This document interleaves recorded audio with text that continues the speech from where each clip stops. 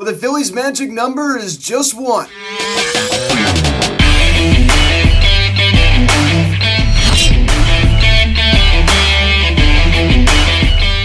What is going on, everybody? Welcome to Phillies Hot Media to recap in this afternoon's game between the Philadelphia Phillies and the Washington Nationals as the Phillies defeat the Nationals by a final score of 8-1 in 6 innings. I'm not sure what in the heck took so long. We're playing a team that has lost 100-plus games. They have nothing to play for, and they're down by 7 runs. The game was in rain delay for a while, but luckily it was finally called after 6 innings of play. Now, guys, before we get into this video, please subscribe if you haven't yet. Please turn on that notification bell. Please like this video, comment on this video, share this video, and let's get into this.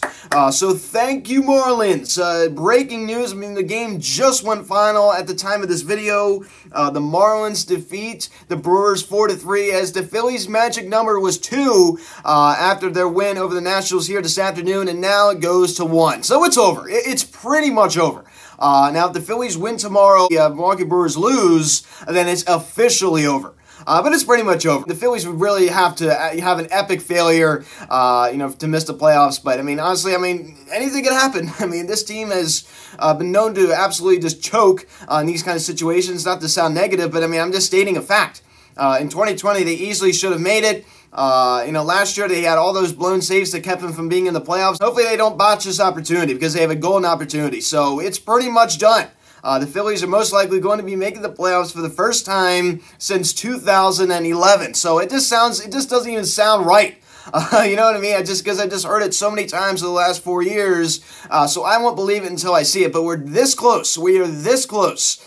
So big thanks to the Marlins for taking care of business and beating the Milwaukee Brewers. Interesting thing to note. Now, the Phillies are going to be going against Lance McCullers Jr. And all the reports came out from Dusty Baker and the Astros saying, he's still going to play the starters. I'm still going to do this. I don't care what anybody says. The Astros have already clinched, the playoffs a while ago. They are the AL West Division champions. They have clinched home field advantage. Which is a very, very interesting point to bring up.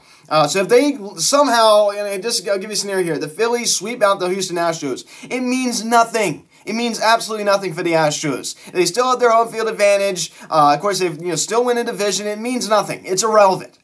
So I can't really see as to why Dusty Baker is going to play his starters for the full 9 innings. And Lance McCullers Jr., I don't really see him going a lot of innings. I heard somebody bring up a point about 2020 when the Phillies played the Tampa Bay Rays, and they already clinched the AL East. They already clinched home field advantage for the playoffs. That was different. And I'll explain why. That was a 60-game shortened season. Players weren't as tired at the end of the year, of course, as they would be in a 162-game season. That's pretty obvious. It pretty much goes without saying. Of course they're not, because they played 102 less games. That's a totally different story. The managers want to rest up their players. They want to rest up their players. Of course, they want to have them still get some playing time. Somewhat. It's almost going to be like, spring training in a way. They're not going to put in their top-level guys. A lot of it is just going to be bench players, which is just going to be great. So I don't really care what anybody says. I just can't see Dusty Baker, putting Lance McCullers Jr. out there for 8+ innings. I just can't. Unless he's just, absolutely just mowing us down and, has, 12 strikeouts. I just don't see that happening. I was saying this today. I said I honestly would rather play a team like the Astros than play a team like the Arizona Diamondbacks. Of course, for both of those teams, it means nothing. For the case of the Diamondbacks, of course, they got eliminated a while ago, so they're not going to be in the postseason. And in the case of the Houston Astros, it does not affect what happens to their home field advantage status in the postseason, and it does not affect them making the postseason. So in both cases, it does not affect either team either way. But I would rather have, a team like the Houston Astros. They're going to be playing a team almost like the Miami Marlins. Their season is over. They're going to leave Sandy Alcantara out there if he's dominating. You know what I mean? They're going to leave him out there, even though they're not going to be making the playoffs. But that's not going to be the case for a team that's going to be making the playoffs because they want to preserve him for the playoffs. If a team's not making the playoffs, then they have nothing to preserve the players for. The season's over. They're just trying to get them some playing time. For a team that's making the playoffs, they're trying to rest them up, especially after a 162-game season. So I think the Phillies can easily take care of business in Houston. Very easily.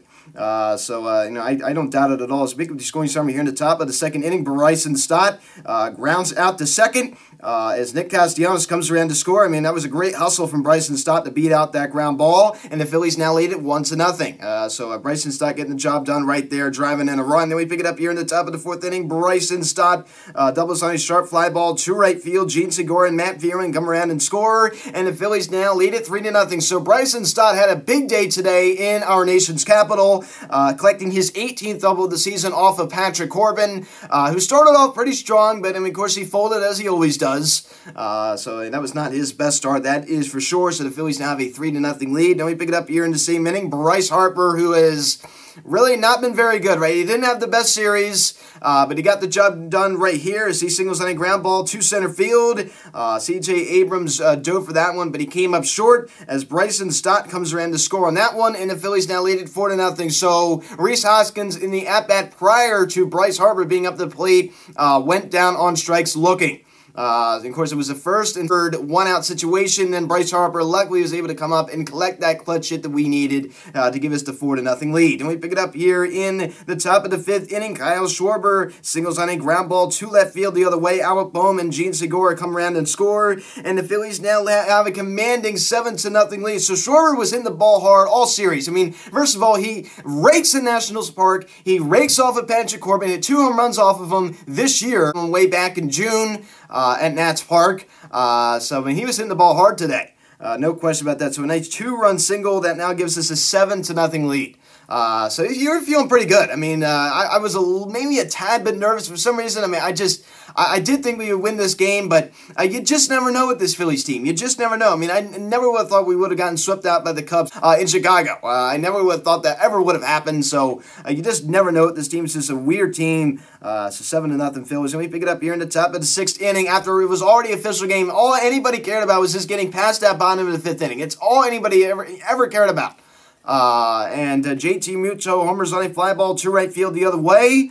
And the Phillies now lead it 8-0. So an 8-zip lead for this Phillies team. JT Muto, 22 home runs. 22 home runs. I mean, what a year JT has had.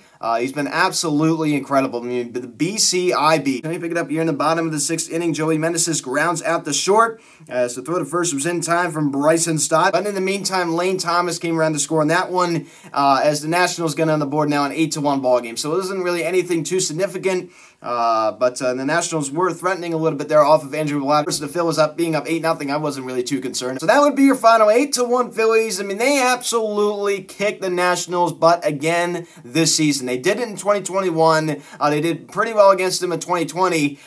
So over the last 3 seasons, we have done very well against this Nationals team. They had our number for the previous 7 years. So I like to see us beating up on these guys. I mean, getting our revenge. I just love it. Zach Lear, of course, was very good today as well. We'll get to him in a little bit. Kyle Schwarber out of the leadoff spot collects 2 knocks. I mean, that huge clutch 2 RBI single to give the Phillies a 7-0 lead at that point. 3 RBIs for Schwarber today. He also was able to draw a walk. It's nice to see him finishing off the season strong. 217 average now for Schwarbs on the year. 92 RBIs. I like to see that RBI total above 90. That's awesome. 815 OPS. And of course, over his last 7 games, a 292 average, a 452 OBP, and a 667 slugging percentage. And over his last 30 games, 230 average, 351 OVP, and a 504 slugging percentage. So I really could just care less what the average is for a guy like Kyle Schwarber. I care about that OPS, and the OPS over the last month has been very, very good. So 44 home runs, still sitting there strong. Hopefully he can go deep in Houston to get to 45. And Rhys Hoskins with a rough hitless performance here this afternoon as he goes down and strikes twice. Of course, he struck out in the first and third situation with 1 out. Of course, that's when Bryce Harper would come up and deliver that RBI single. Speaking of Bryce Harper, only 1 hit today, but it was that RBI single. So he was able to pick up his teammate right there. But other than that, not much out of Harp. A lot of soft contact, and of course he flew out to Cesar Hernandez in foul territory out in left field. So not the best day for Harp. And JT Muto, and it was a big one, the home run the other way to right field. 22 tanks now on the year for the BCIB. So how about that? JT Muto, you are the man. And Alec Boehm, 1 knock here this afternoon as well. as he also scores one of the Phillies' 8 runs, also goes down, strikes once as well. And Nick Castellanos, whether he hit his performance this afternoon, but he was able to draw a walk. Not really much out of Nick Castellanos, and of course, why would I expect that much out of this guy? He's only provided a 701 OPS with a 266 average. To go in with 62 RBIs. And Gene Segura, 2 knocks here this afternoon as well, also drawing a walk. Gene Segura had a very productive afternoon. Matt Vierling collects 2 knocks out and right. Of course, his 12th double of the season off of Patrick Corbin. And Bryson Stott had a very good day at the plate.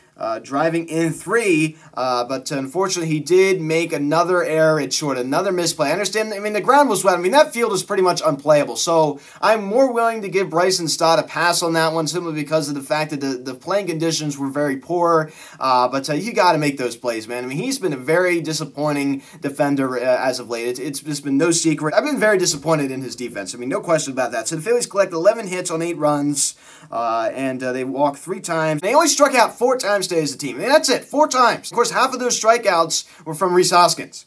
And Zach Wheeler, 5 innings, 2 hits, didn't allow any runs, didn't walk anybody, and struck out 7. This man is an absolute beast. He really is. He finishes the regular season with a 2.82 ERA. So congratulations to Zach Wheeler. Another great year from him as he collects to win 12-7 now on the year. So he's looking very strong going into the playoffs, isn't he? You can kind of tell that Rob Thompson, he could have left him in a little bit longer, but I'm glad he didn't. Rest him up for the playoffs, especially he's not too far off from coming off of that injury, so perfect timing. I would have taken him out too, especially in that really just nasty weather in the nation's capital here this afternoon, and pretty much everywhere. This was not a good day. Of course, if anybody watched the Eagles game, and you also saw it was raining in the Philly area too. It was not a good day up here in the Northeast weather-wise. And Andrew Bellotti in inning 1 hit, 1 run was earned, 1 walk, and 2 strikeouts. Does allow the RBI ground out by Joey Meneses. But that was pretty much the lonely Nationals run. Of course, Nationals Park was Fan Appreciation Day. That was their final home game of the season as they will be traveling up to New York to face the New York Mets for a 3-game series. As hopefully the Nationals can take care of business against the New York Mets. As of course, the Braves and Mets are on Sunday Night Baseball tonight on ESPN. That's going to be very interesting. I imagine a lot of people are going to be watching that. That's going to be a very interesting game. So the Braves are 1 game up over the Mets, and it's going to be pretty much over. The Braves win tonight. I think it's pretty much over. I think the Braves are most likely going to be the NL East champs. They're going to be 2 games up. Of course, both teams are playing lousy teams. You got the New York Mets facing the Washington Nationals. You got the Atlanta Braves facing the Miami Marlins. The Miami Marlins are, of course, going to be the tougher opponent of the Nationals and Marlins, but still, both of them are, fairly easy teams that, you should win against. So it's going to be very interesting to see how this unfolds. Of course, the San Diego Padres did officially clinch the postseason here this afternoon. I could really care less. I just want to make the playoffs. I don't care what the other guys do. Of course, I care about what the Milwaukee Brewers do, but I could really care less. I would like to see the Braves win the division over the Mets, but of course, if the Mets finish on top and we make the playoffs, I really don't care. Aaron Nola gets to start for the first one, 10-13 with a 3.36 ERA going against Lance McCullers Jr., 4-1 with a 2.38 ERA. So as I just said at the beginning, I can't see Dusty Baker leaving him in for very long. 8-10 the first pitch Tuesday night. Ranger Suarez 10-6 with a 3.37 ERA going against Justin Verlander 17-4 with a 1.80 ERA. 4-10 the first pitch Wednesday afternoon. Bailey Falter 6-4 with a 3.90 ERA. Valdez 16-6 with a 2.89 ERA. So as I said, Justin Verlander has been one of the best pitchers in baseball over the last 3 years. I can't imagine them having him go very deep in that one. I just can't. Especially with the injury he recently came off of, so I just can't see that happening. But hopefully his wife is in the building. That way we get to see some eye candy. So guys, thanks so much for watching this video. Please subscribe if you haven't yet. Please turn on the notification bell. Please like this video, comment on this video, share this video. Check out the social media link in the description section at Phillies Hatsu Media, Instagram. Follow me on Twitter at Biatsu Media. Card text 267-225-5092. Email me, phillieshatsumedia@gmail.com. So guys, thanks so much for watching. Great series win, 3 out of 4 in the nation's capital. And Nolan McCullers Jr. tomorrow night in Houston. Please take care of business. I'm Luke, and I'll talk to you later. Let's go, Phils. I'll see you guys.